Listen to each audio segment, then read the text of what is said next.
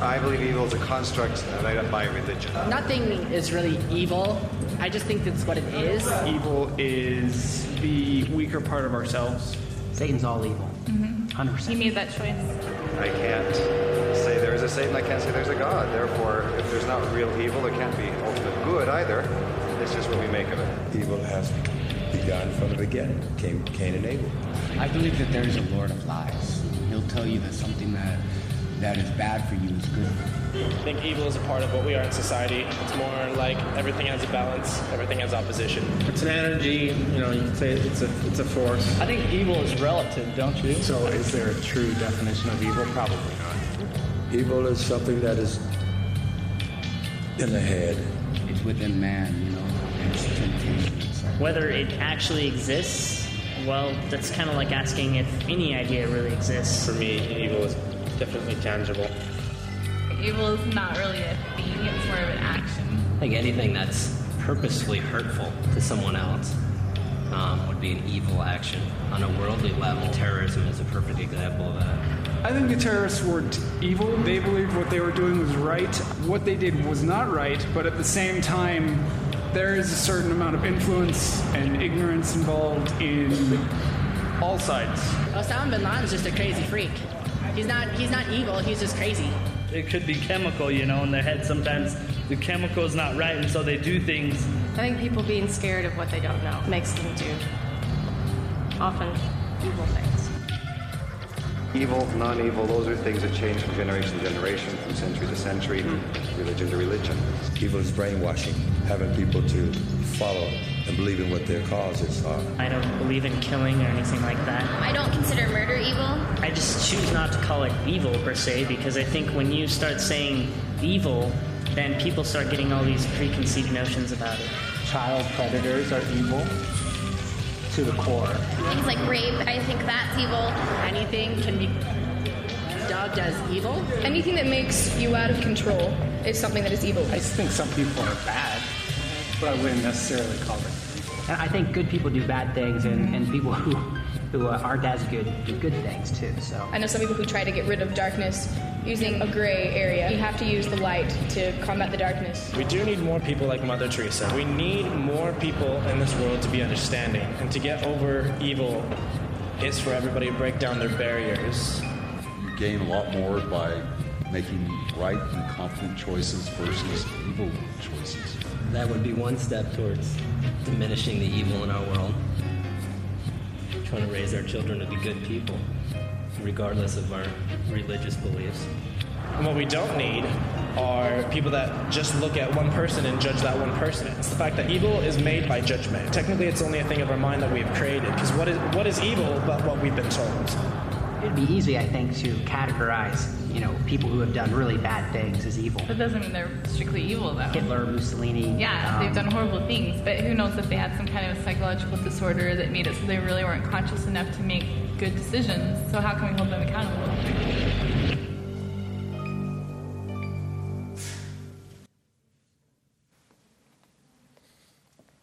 Wow. Did you notice the one girl said, rape is evil, but murder is not? Wow. Why evil? Folks, for those interested, Tim Keller has an excellent book called The Reason for God. And I'll be using that book some in this series. D.A. Carson, How Long, O Lord? How Long, O Lord, by D.A. Carson.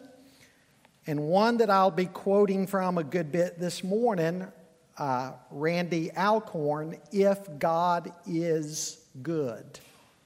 If God is Good. I'll leave these up here in case you want to take a look at them before you leave today, but please don't take them. Would you stand for the reading of God's Word, please? Psalm 73, and I'll be reading this morning from the New Living Translation. Psalm 73.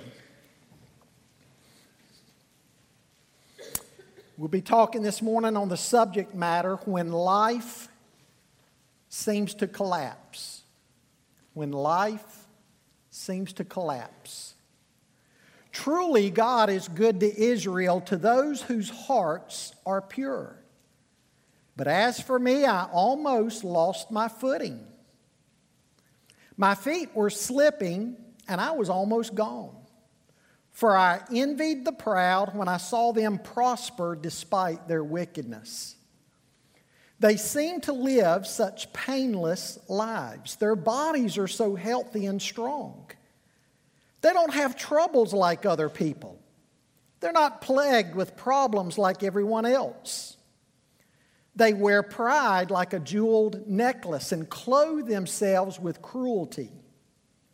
These fat cats have everything their hearts could ever wish for. They scoff and speak only evil. In their pride, they seek to crush others. They boast against the very heavens, and their words strut throughout the earth. And so the people are dismayed and confused, drinking in all their words. What does God know? They ask. Does the Most High even know what's happening? Look at these wicked people enjoying a life of ease while their riches multiply. Did I keep my heart pure for nothing? Did I keep myself innocent for no reason? I get nothing but trouble all day long. Every morning brings me pain. If I had really spoken this way to others, I would have been a traitor to your people. So I tried to understand why the wicked prosper. But what a difficult task it is. Then I went into your sanctuary, O God, and I finally understood the destiny of the wicked. Truly, you put them on a slippery path and send them sliding over the cliff to destruction. In an instant, they are destroyed, completely swept away by terrors. When you arise, O Lord, you will laugh at their silly ideas as a person laughs at dreams in the morning. Then I realized that my heart was bitter, and I was all torn up inside.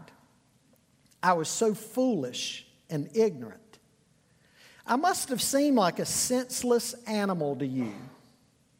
Yet I still belong to you. You hold my right hand. You guide me with your counsel, leading me to a glorious destiny. Whom have I in heaven but you? I desire you more than anything on earth. My health may fail, and my spirit may grow weak. But God remains the strength of my heart. He is mine forever. Those who desert him will perish, for you destroy those who abandon you. But as for me, how good it is to be near God. I have made the sovereign Lord my shelter, and I will tell everyone about the wonderful things you do.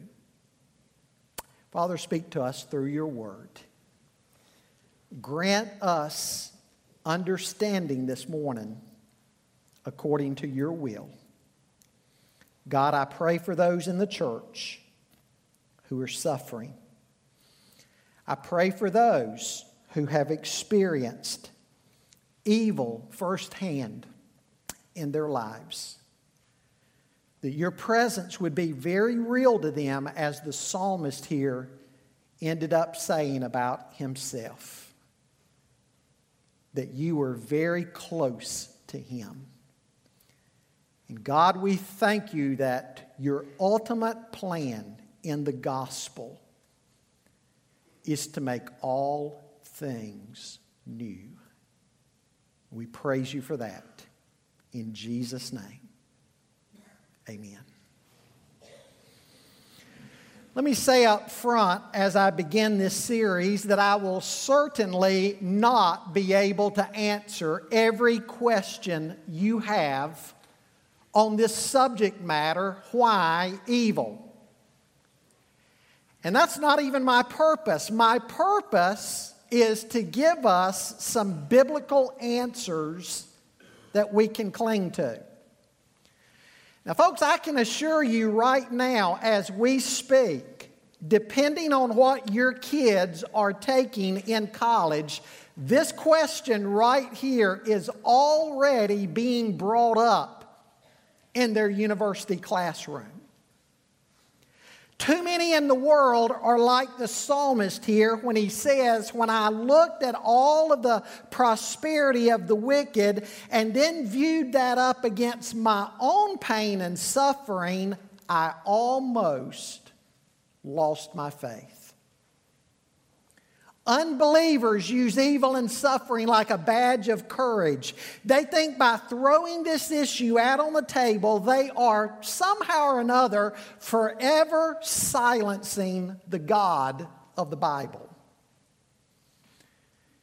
In a recent Barna poll, people were asked, if you could stand before God and ask Him one question, what would that one question be?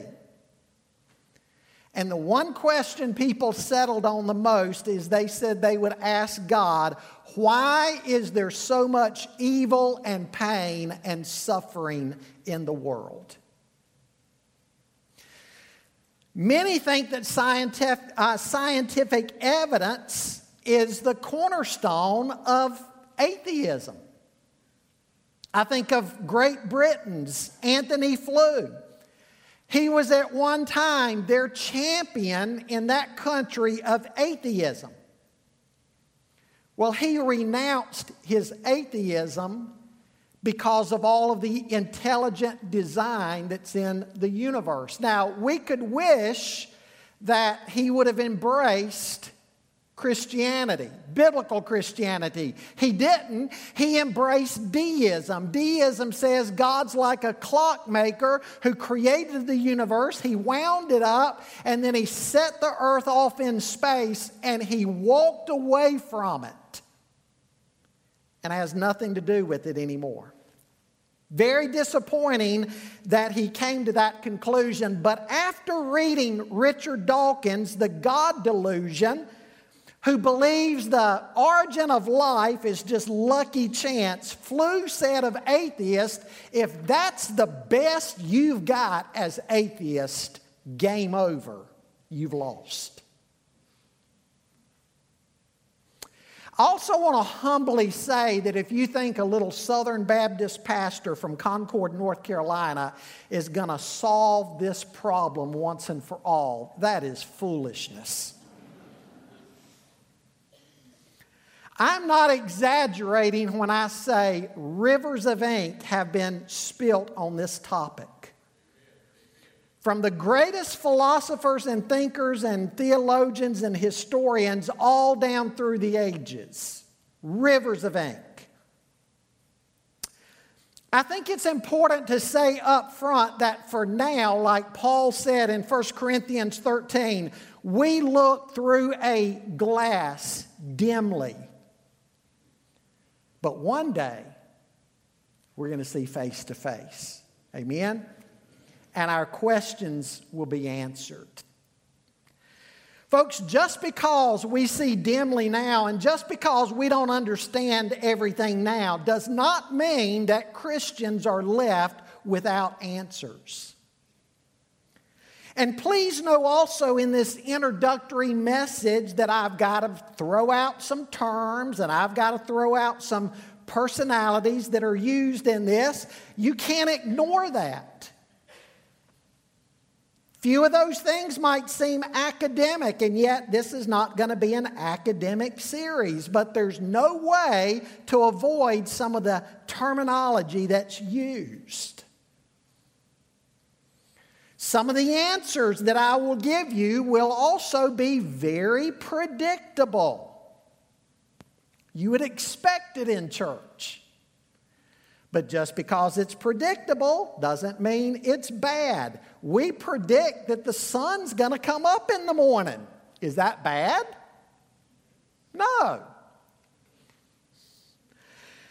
There's some bedrock principles that are going to govern me through this topical series.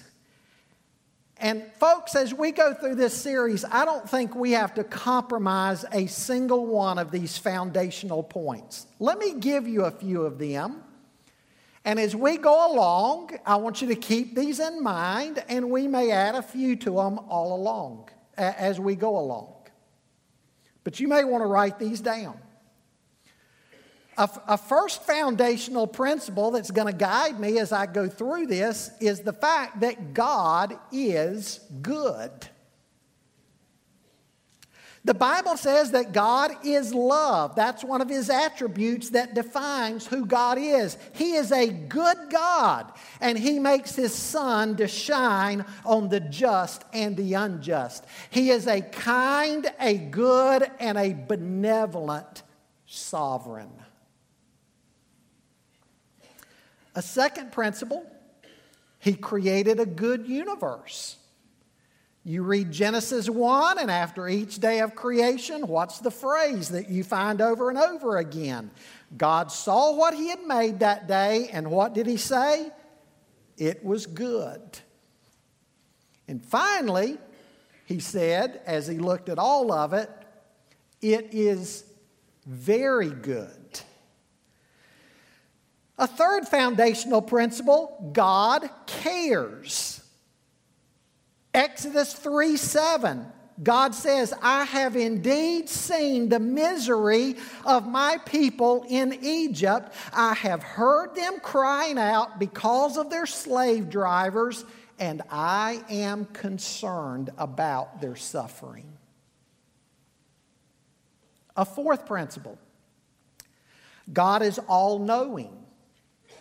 Psalm 139.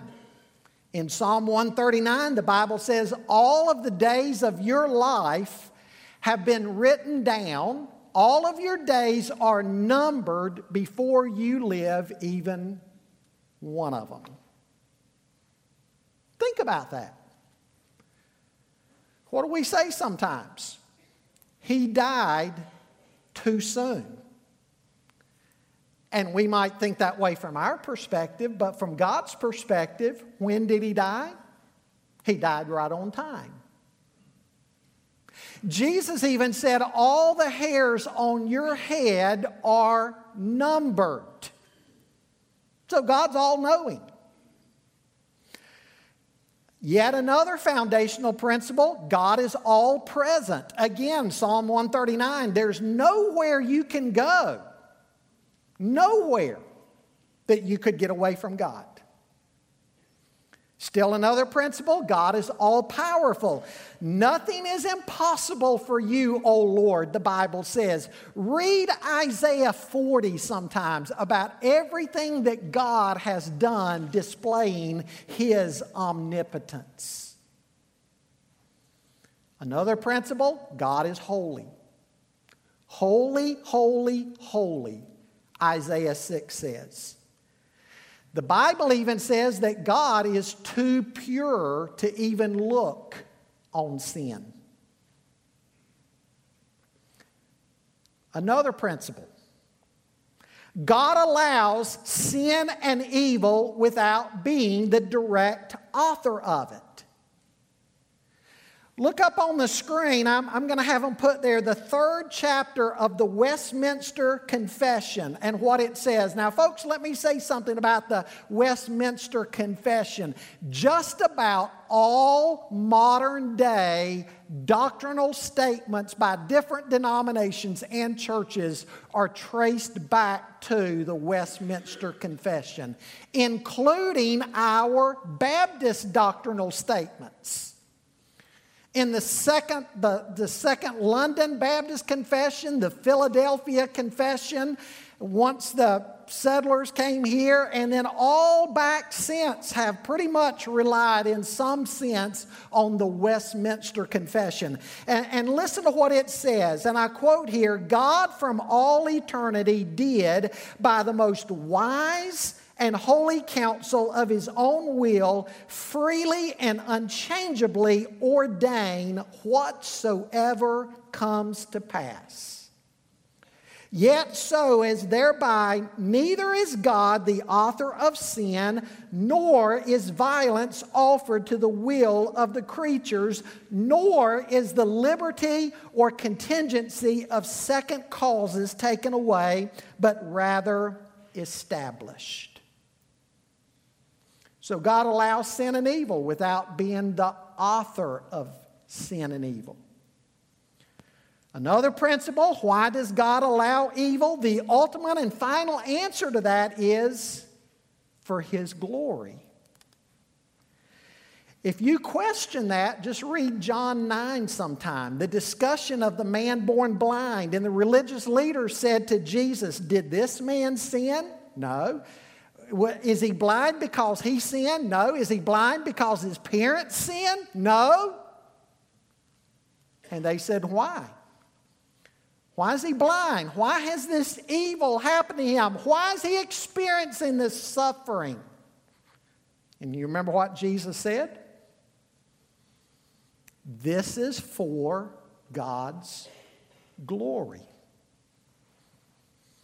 Still another foundational point I'll operate in this series is that evil exists. Folks, we're not Christian scientists. Now, by the way, to quote John MacArthur on this, Christian science is kind of like grape nuts. Grape nuts are neither grapes nor nuts. Christian scientists, it's neither Christian nor science. But the Christian scientist says, there's no pain or suffering or sickness or evil in the world. There's not even any death. All of these things are just illusions. Just illusions. They finally had to acknowledge that their leader had died. The irrationality of this worldview is illustrated by the little boy who visited his family's Christian Science practitioner to ask the practitioner to pray for his sick father. And the practitioner replies, "Son, your father only thinks he's sick. Tell him to have faith and believe that he's not sick, but he's well." Well, the boy did so. The practitioner sees him the next day and says, "How's your father?" And the little boy says, "Well, now he thinks he's dead." Folks, we must not deny evil and suffering and pain and death. Not only is that not biblical, it's not even a good answer by anybody's standard to just deny it. Robert Browning said in one of his poems, "God is in his heaven and all is right with the world." Well, God is in his heaven, but everything is not right with the world. And the Bible even says everything's not right with the world. One more foundational principle, and then we'll move on. Many matters we will simply have to leave in the hands of God. And that's not a cop-out. We are finite. God is infinite. If man had all the answers, then somewhere in the last 4,000 to 5,000 years of debating this issue, I think the issue would have been solved. In the closing chapters of Job, the book of Job, by the way, through this series, read the book of Job. God gets pretty blunt with Job. Job, sit up straight and speak up and answer me. Since you're so smart and you know everything, and now you're the standard by which the universe is governed, answer me. God gets pretty blunt and sarcastic with him. And then God goes off on some questions to leave Job speechless. In the end, God says, Job, I was there when I laid the foundations of the earth. Were you? Of course not. I was there when I hung all the stars in their courses. I did it. Were you there? No. I was there when I created all of the great beasts of the field and all of the great sea creatures. I did all of that. I'm God and you're not. So would you please just shut up? That's my translation, obviously. How did Job end? Job ended the book by saying, I repent in sackcloth and ashes. I have been a fool. And God basically said, that's the first thing that you've said right. So we'll have to leave some matters to God. Well, so much for an introduction. Let's get started. First of all, this morning, if you're taking notes, the first point, defining the issue. This issue, here's one of those words, this issue has been referred to as theodicy. Theodicy. Theodicy is the term used to attempt to answer the question of why a good God permits the manifestation of evil, thus trying to resolve the issue of the problem of evil. Now, some theodicies also address the supposed problem of an all-powerful and all-knowing and all-loving God being consistent with the reality of evil in the world. Theodicy is taken from two Greek words, theos, God, and dike, trial or judgment. And so theodicy refers to justifying God. And one of the earliest personalities in this was the Greek philosopher Epicurus. As he stated, the logical argument from evil is as follows. You can read it there. If an omnipotent, omnibenevolent, and omniscient God exists, then evil does not. There's evil in the world. And so thirdly, therefore, an omnipotent, omnibenevolent, and omniscient God does not exist. That's the answer today of skeptics and atheists.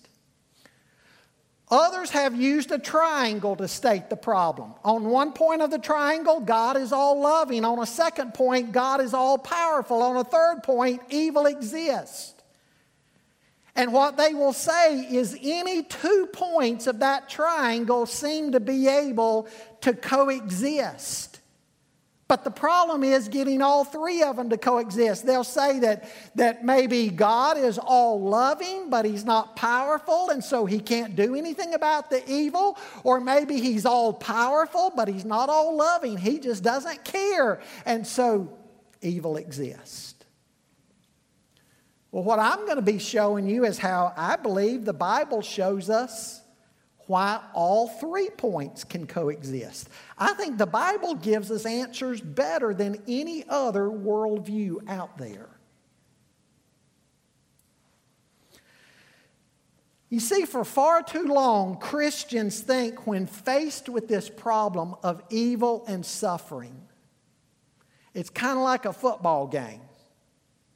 They're on their 10-yard line, and they've kept being pushed back. It's 4th and 40, and they're on their own 10. And so all they can hope to do is just punt and hope it turns out well. But folks, again, I think the Bible gives the best answers.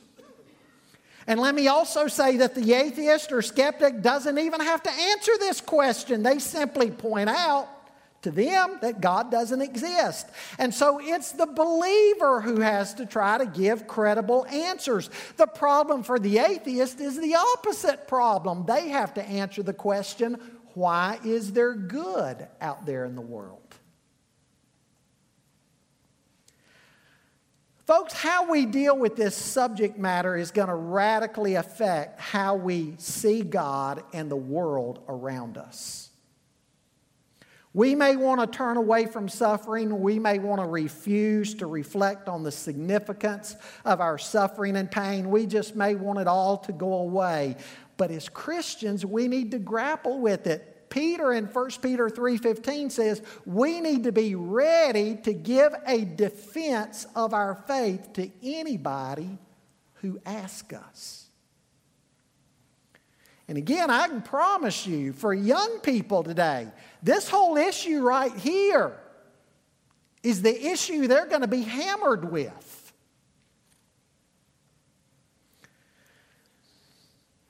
A good reason to arrive at a good theology of evil and suffering is because sooner or later, if we live long enough, each of us is going to experience it. We're going to go through pain and suffering and evil and death and all these things.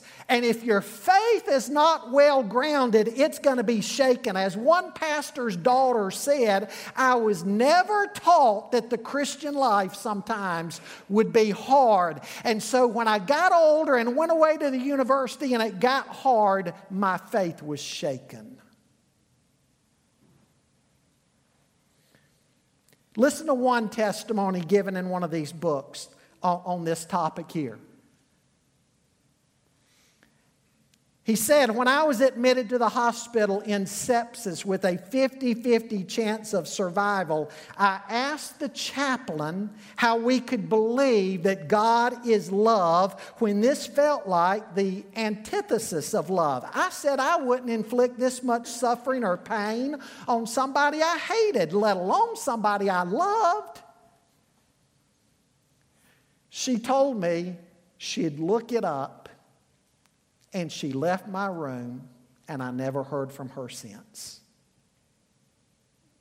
I posed the same question to the social worker who came to see me a few days later. She told me that God is like a giant and we're like little ants. And sometimes He accidentally steps on our anthills and some of us get hurt. She said our suffering is random and God is probably not even aware of it.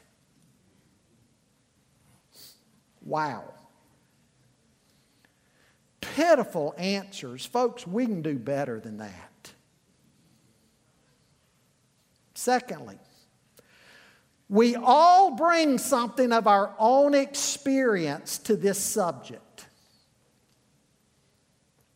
If abuse or rape or disease or the death of a loved one or a financial calamity or anything like that has ever touched your life, then this issue isn't simply theoretical or philosophical. It's deeply real. It's deeply personal.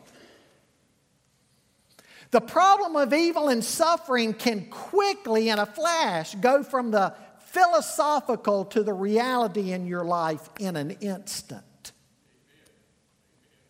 Philosopher Professor Peter von Inwagen wrote, angels may weep because the world is filled with suffering. A human being weeps because his daughter, she and not another, has died of leukemia this very night.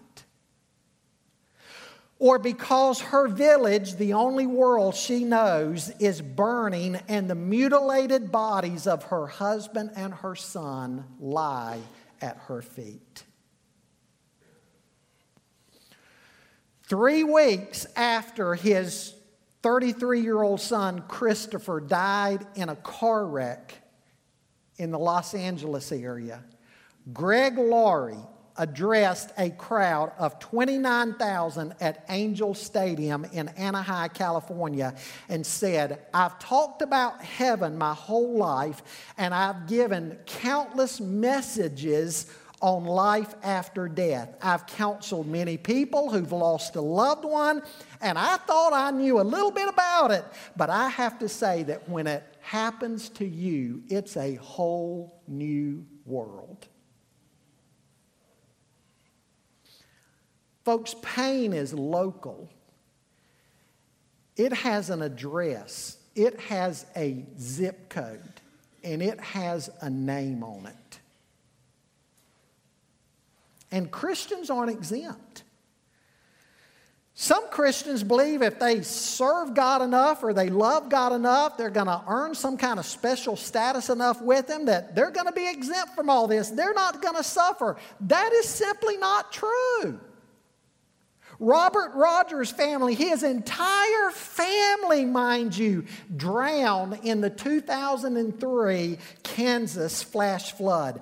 This Christ-centered family, they went to church, they tithed, they read the Bible, they prayed together. They all died in the flood. Again, what do we see in Psalm 73? I read a moment ago. It may seem at times even that believers suffer more than unbelievers.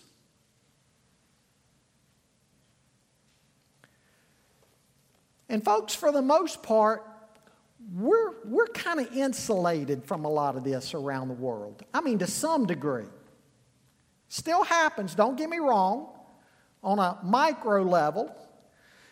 But let's not forget, in Sudan, millions, including children, have been murdered, raped, and enslaved. The 2004 Asian tsunami killed more than 280,000 people.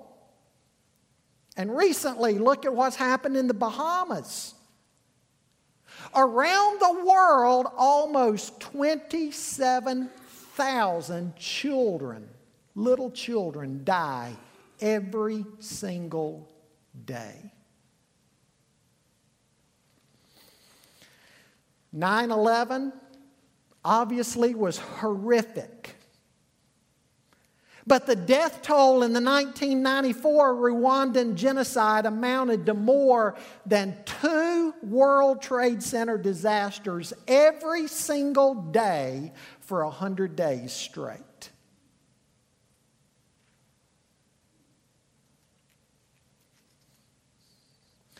As Alcorn says in his book, if we'll just open our eyes and pay attention, we'll get a glimpse of evil and suffering all over the world. He said there was a day that came, he had to go and visit his mother and tell his mother that her own brother had been murdered with a meat cleaver. A Christian woman tipped over her riding lawnmower at the edge of the lake, fell in, the big mower on top of her, she couldn't get free, she drowned. Bizarre things happen and we ask why. C.S. Lewis, you've read about C.S. Lewis, right? One of the greatest Christian thinkers of all time. C.S. Lewis said after his wife died, if I had really cared as I thought I did, if I really cared about the sorrows of the world, I should not have been so overwhelmed when my own sorrows came.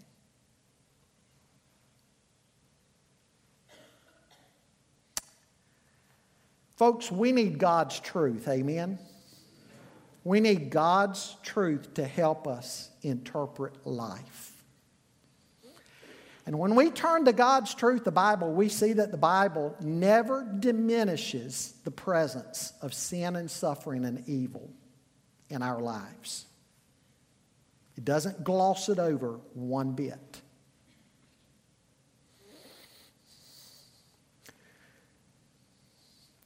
The faith that can't be shaken is the faith that in some sense has been shaken. Here's what I mean by that. 1 Peter and James 1 and 1 Peter both talk about trials coming into our lives, that if we respond correctly when those trials shake us, how do we emerge on the other side? We emerge stronger than ever before. So in that sense, we can say the faith that can't be shaken probably already has been shaken. And when we're going through times like this, the greatest gift of all is that God gives Himself. Johnny Erickson Totter said that that's the greatest lesson she's learned in her life. young person, died in a paralyzed in a diving accident. You know all about her, paralyzed, quadriplegic, neck down. And she looks back on that experience in her life and how through that suffering and her paralysis, she has learned more than ever about the gift of God in her life. God, like a father, doesn't just give advice, He gives Himself. He becomes the husband to the grieving widow, Isaiah 54. He becomes the comforter to the barren woman, again, Isaiah 54. He becomes the father of the orphaned, Psalm 10. He becomes the bridegroom to the single person, Isaiah 62. He's the healer of the sick, Exodus 15. He's the wonderful counselor and the Prince of Peace to the confused and the depressed, Isaiah 9. Third thing I want you to see with me this morning. The problem of evil seen from various worldviews. Now again, folks, this message here we're just setting the table. Next week we're going to start addressing some specific things. But different worldviews. One worldview is that there's no suffering and no evil. I've already alluded to that. Some pantheistic religions, often related to Hinduism, essentially deny the existence of suffering and evil. Again, it's just an illusion. Pantheists believe that everything's God. God is nature, nature's God. The things we call evil are only imperfections in our view of reality that progressive self-realization and self-improvement can remove. Some worldviews are like this, including Christian Scientists I mentioned a moment ago. It's just an illusion. It doesn't exist. Second worldview. One view says there is no God. You've got people like David Hume and Bertrand Russell in the past who offered this solution. Atheist Andrea Weisberger concludes in her book on this, none can account for the tremendous amount of suffering in a world in which an allegedly omnipotent, omniscient, and holy good God reigns. The conclusion to which we are drawn, therefore, is that the existence of such a God is implausible. That's the atheist. A third view says God's got limited goodness. 2nd century Gnostics thought the world's evil proceeded from God's own being. Richard Dawkins, The God Delusion, says it's as easy to imagine an evil God as a good God. In fact, he considers the God of the Old Testament an evil God. Limited goodness. That's their answer. A fourth worldview sees God as having limited power. If more than one God exists, then divine power is divided, doesn't reside in a single God. Hence you have polytheism. No God is all-powerful. Zoroastrianism teaches this, teaches a dualism. It sees the universe as a cosmic battle between two sovereign beings, one good and one evil. And the good one does the best that he can, and you've got to love him because he tries to do the best that he can. But the scoundrel evil one undoes much of what the good one tries to do. Now, folks, there's only one sovereign. When you think of the word sovereign God, by definition, there can only be one of those. There can only be one God. Unfortunately, some Christians believe Satan has so much power that not even God can do anything about it, at least for now. And so a lot of Christians today, you go talking to them and they affirm a dualism without even realizing it. They're saying Satan, at least for now, must have just as much power as God. I suppose you could place process theology in this category of God having limited power. Have you heard of process theology? It's big in some people's minds. Process theology says God is always growing. He's always evolving. He grows with the universe. Poor God. He's developing. Just give him a little more time and he'll be a better God. He's better today than he was 1,000 years ago. And he'll be better 10 or 20 years from now than he is today. He's growing. Just give him time. Be patient with God. What's the Bible say in response to that? From everlasting to everlasting, you are God. God says, I change not. The Bible says he is the same yesterday, today, and forever. A fifth view sees God as having limited knowledge. In the last 30 or 40 years or so, it started big time again in about 1994, 1996. Some Christians called open theists. You've read about open theists, right? They've denied that God has moral responsibility for the bad things that happen because he just simply doesn't know that they're going to happen. God doesn't know what's going to happen tomorrow any better than you do.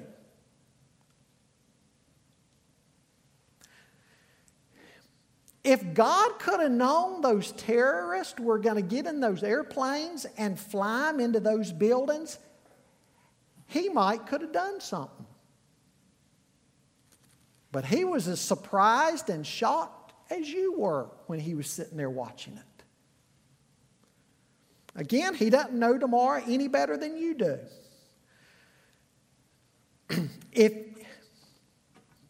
If he did know, he'd stop it.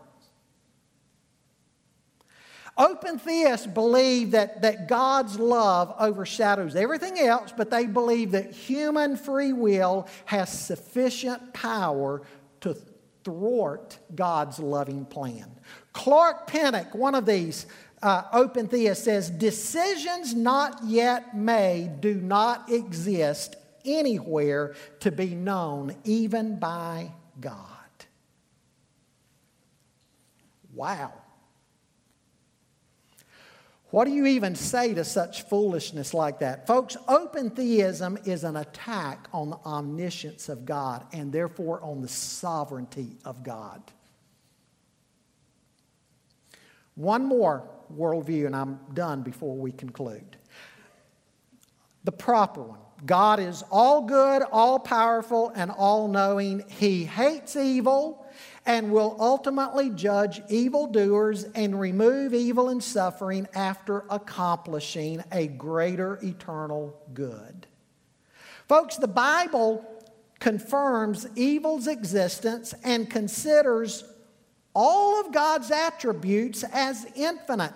Johnny Erickson Totter writes, God permits what he hates to accomplish that which he loves. Evil is never good, yet God can use any evil to accomplish his good and sovereign purposes. Through the redemptive suffering of Christ, in which he took all human evils on himself, and through his triumph over evil and death, God has done everything necessary to defeat evil. One day, God's going to carry out his redemptive plan. He's going to swallow up death forever, Isaiah 25 says. The sovereign Lord will wipe away all tears from all faces. He will remove the disgrace of his people from all the earth. The Lord has spoken. Let me wrap up with a few more things. People sometimes try to come up with all sorts of things to get God off the hook, so to speak, for evil and suffering in the world. That's why you have things like open theism and process theologian. We got to do something. We got to come up with something to get God off the hook. Can I tell you this morning, God is happy to be on the hook. He's willing to be able to own this problem. Because I want you to think about something. What is the greatest evil that has ever been done in human history? Greatest evil. What is it? Say it again. The cross. Without a doubt, it would have to be the cross. Think about it. When the very Son of God, the sinless Son of God, the Lord and Savior, when wicked men hung him on the cross and he died. Who did that? Did the Romans do that? Yes. Did the Jews do that? Yes. But ultimately, God did it. Ultimately, God did it. The Bible says that. Calvary was God's will. The greatest evil ever done in human history, God put His Son on the cross. God's not the author of sin and evil, but God allowed it. And He used the wicked schemes, the evil wicked schemes of men to accomplish His will. Think about it. God has to allow it. If God is sovereign, then you ultimately have to say that God allowed it. Otherwise, you end up with a God who is powerless and He's certainly not sovereign. The sovereignty of God says that God even allows evil and uses it. Think again about the book of Job. Satan could only do what he did to Job on God's permission. God allowed him. But remember what God did? God allowed it, but God also limited. God said to Satan, you can do that, but you can't take his life. Satan used wicked men. He used those marauding bands of people who came in, violent men who came in and killed some of Job's children. God allowed Satan to do that. Satan used those men. Satan used the forces of nature. The children that were still surviving, God allowed the storm. He allowed Satan to use a natural calamity, a natural disaster to bring others to death in Job's family when the house collapsed on them and killed them. And then Satan was allowed by God to inflict Job with those painful boils and sickness. All of that was at God's discretion and God's allowance. You don't have to get God off the hook. God is big enough to handle it. I'm going to say more on that in a moment. It's like the flood when all of mankind, with the exception of Noah and Noah's family, when all of mankind was wiped out along with all of those animals, who did that? Who brought the massive rains and the flood? Who did that? God did. It was his righteous judgment. Massive suffering and death. That was the judgment of God. Every attempt to get God off the hook compromises His sovereignty in some way. Paul even says in Romans chapter 8 that God is the one who subjected creation to the fall. Who subjected the creation to the fall? Satan? No. Paul says God is the one who subjected it. God subjected the creation to corruption brought on by the fall. Again, God is happy to be on the hook. He's sovereign. As some have said, for God to display His full range of attributes, there's got to be evil and suffering. We wouldn't know God's mercy. without our need of it. We wouldn't know God's forgiveness without our sin. We wouldn't know God's goodness apart from evil in the world. Folks, just because we don't understand everything about the purposes of God does not mean that there's not a purpose.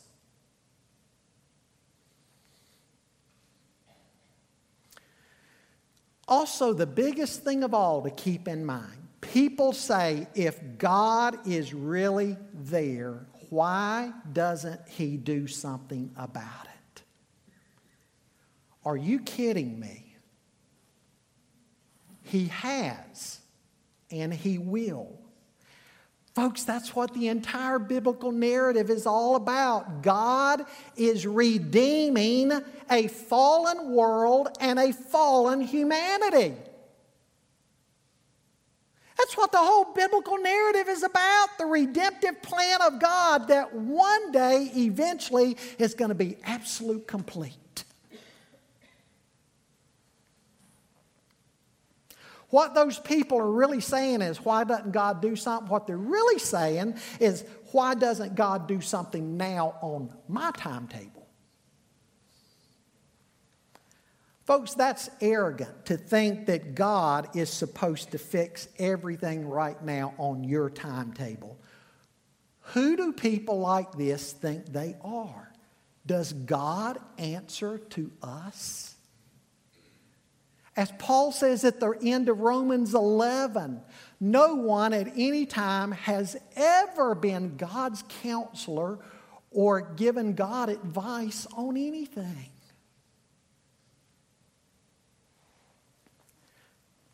The redemptive story.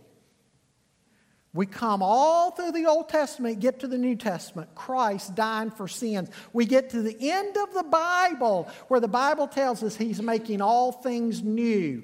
The whole place, everything, a new heavens and a new earth in which righteousness dwells. There'll be no sin, there'll be no Satan, there'll be no death, there'll be no sickness, there'll be no suffering or sorrow of any kind because God's making all things new. God is doing something about it.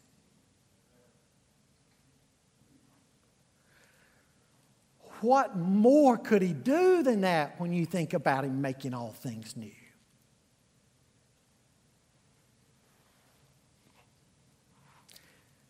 Let me ask you to bow in prayer with me a moment.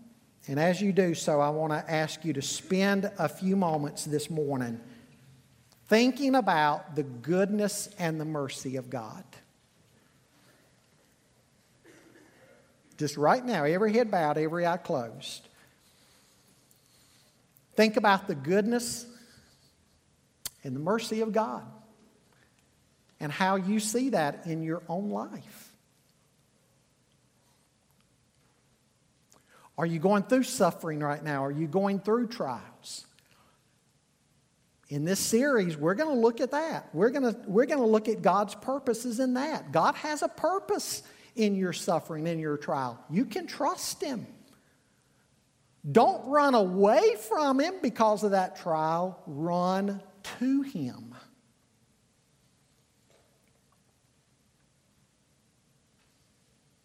Perhaps you need to come to Him today in repentance and faith.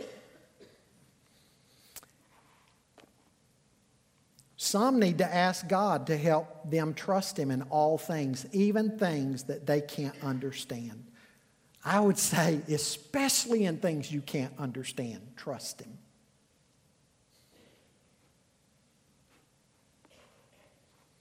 It is extremely likely, talking to this congregation this morning, with this many people here, it is extremely likely that you know somebody who's turned away from God because of pain and suffering in their own life, or because of this problem of evil. Pray for them.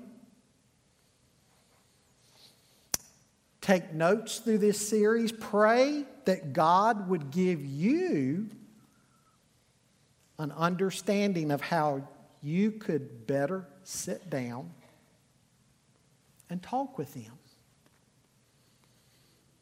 It may be a slow process. It may be a long haul. I pray that you'll be willing to do that.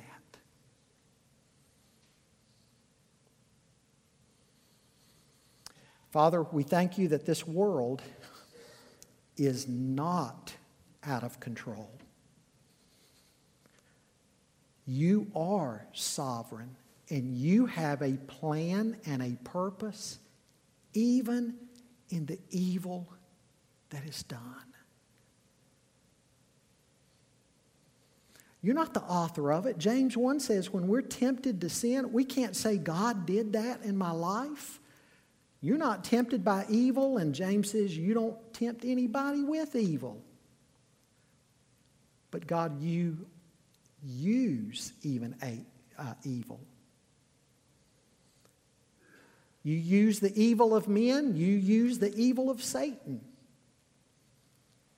I'm sure when Jesus died on that cross, Satan and the demonic powers had a party. They thought they'd won. And little did they realize, you used the devil's sword to cut the devil's head off ultimately.